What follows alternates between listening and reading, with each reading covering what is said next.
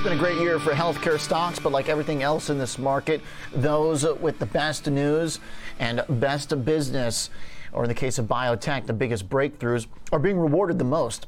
Actinium Pharmaceuticals is up almost 100% on the year, following a giant pop over the last month and a half.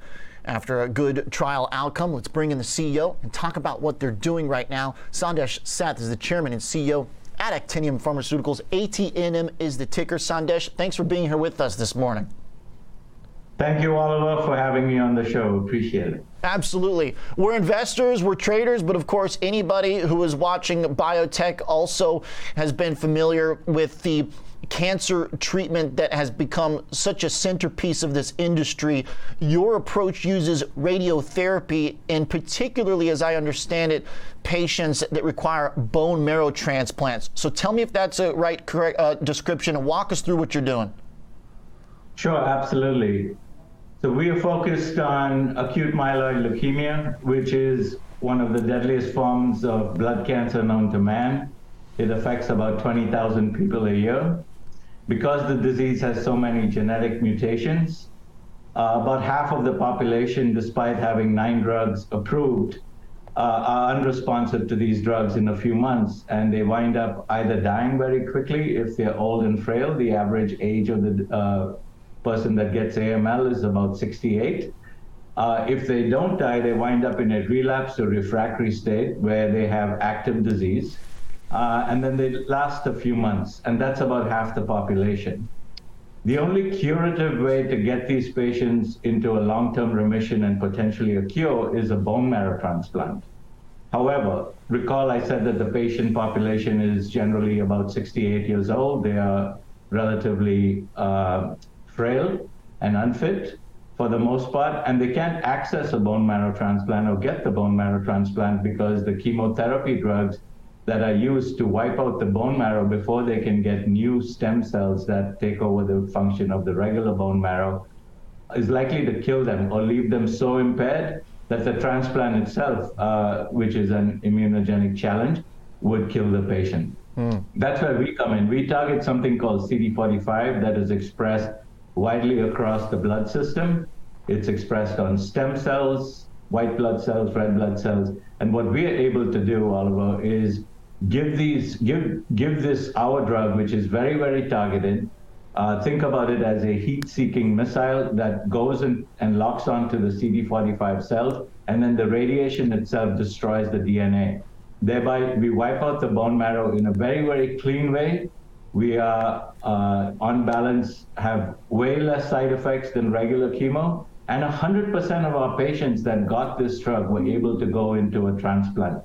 Over time, as we've shown in our phase 3 trial, the results were highly successful, as evidenced by that statistical p-value of 0.0001 against the control arm, which was regular way transplant with regular way chemotherapy-based conditioning. We look forward to year-end, where we expect to show the full data set from this trial. Okay, and that particular comparison to the placebo, very statistically significant. That's what the market really liked to see, that there was really no disputing the outcomes of that late October result. And so the patients that are receiving your radiotherapy, this is clearing the way for them to get that bone marrow transplant. Is that right, Sandesh? Is that ultimately the decision that they go into, or do any patients then are able to avoid that? There still is another step, right? Yes, indeed. So recall, these patients have active disease. On balance, patients with the type of condition that we treat have no options really. They have a few months to live unless they can get to that bone marrow transplant.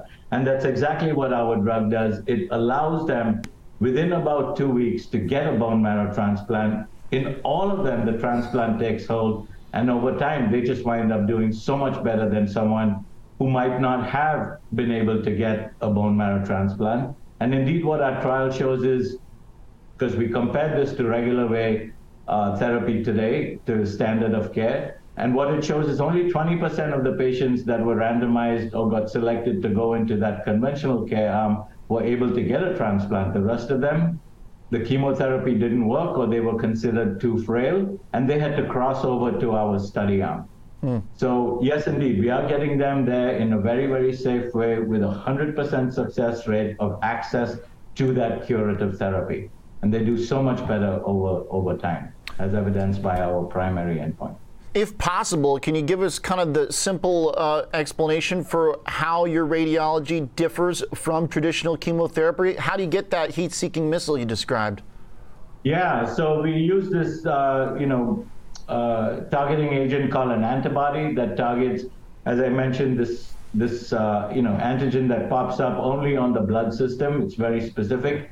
It doesn't really show up in other parts of the body. So the antibody, which works by locking on to the CD45 target, which is on these cancerous cells, is able to then very effectively, without locking onto any other organs, destroy the CD45. Radiation is very, very powerful, right? It is a nuclear bomb on a molecular level inside the body. And what happens is the radiation effectively breaks up kills the cell. It destroys the DNA. It prevents the DNA from functioning or mutating.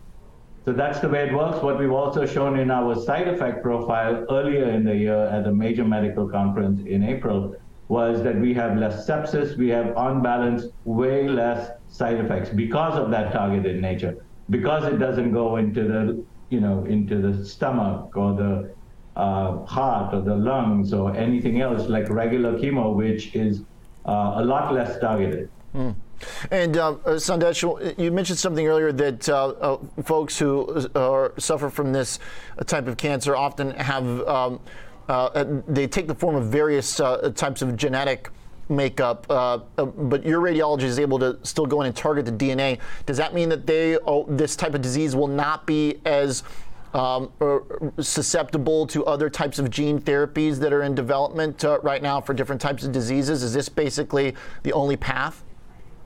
So right now, we don't see anything for this disease where, a gene therapy would work. We don't see any CAR T. Indeed, people who are, getting CAR T in other disease, blood cancers, once they relapse, there's nothing left for them, and then they go for a transplant. And about 50% of all CAR T patients, not in our disease, and other blood cancers, tend to relapse over the long term. So transplant remains for many, many blood cancers. Certainly in AML, there's no competition for us. We are the class.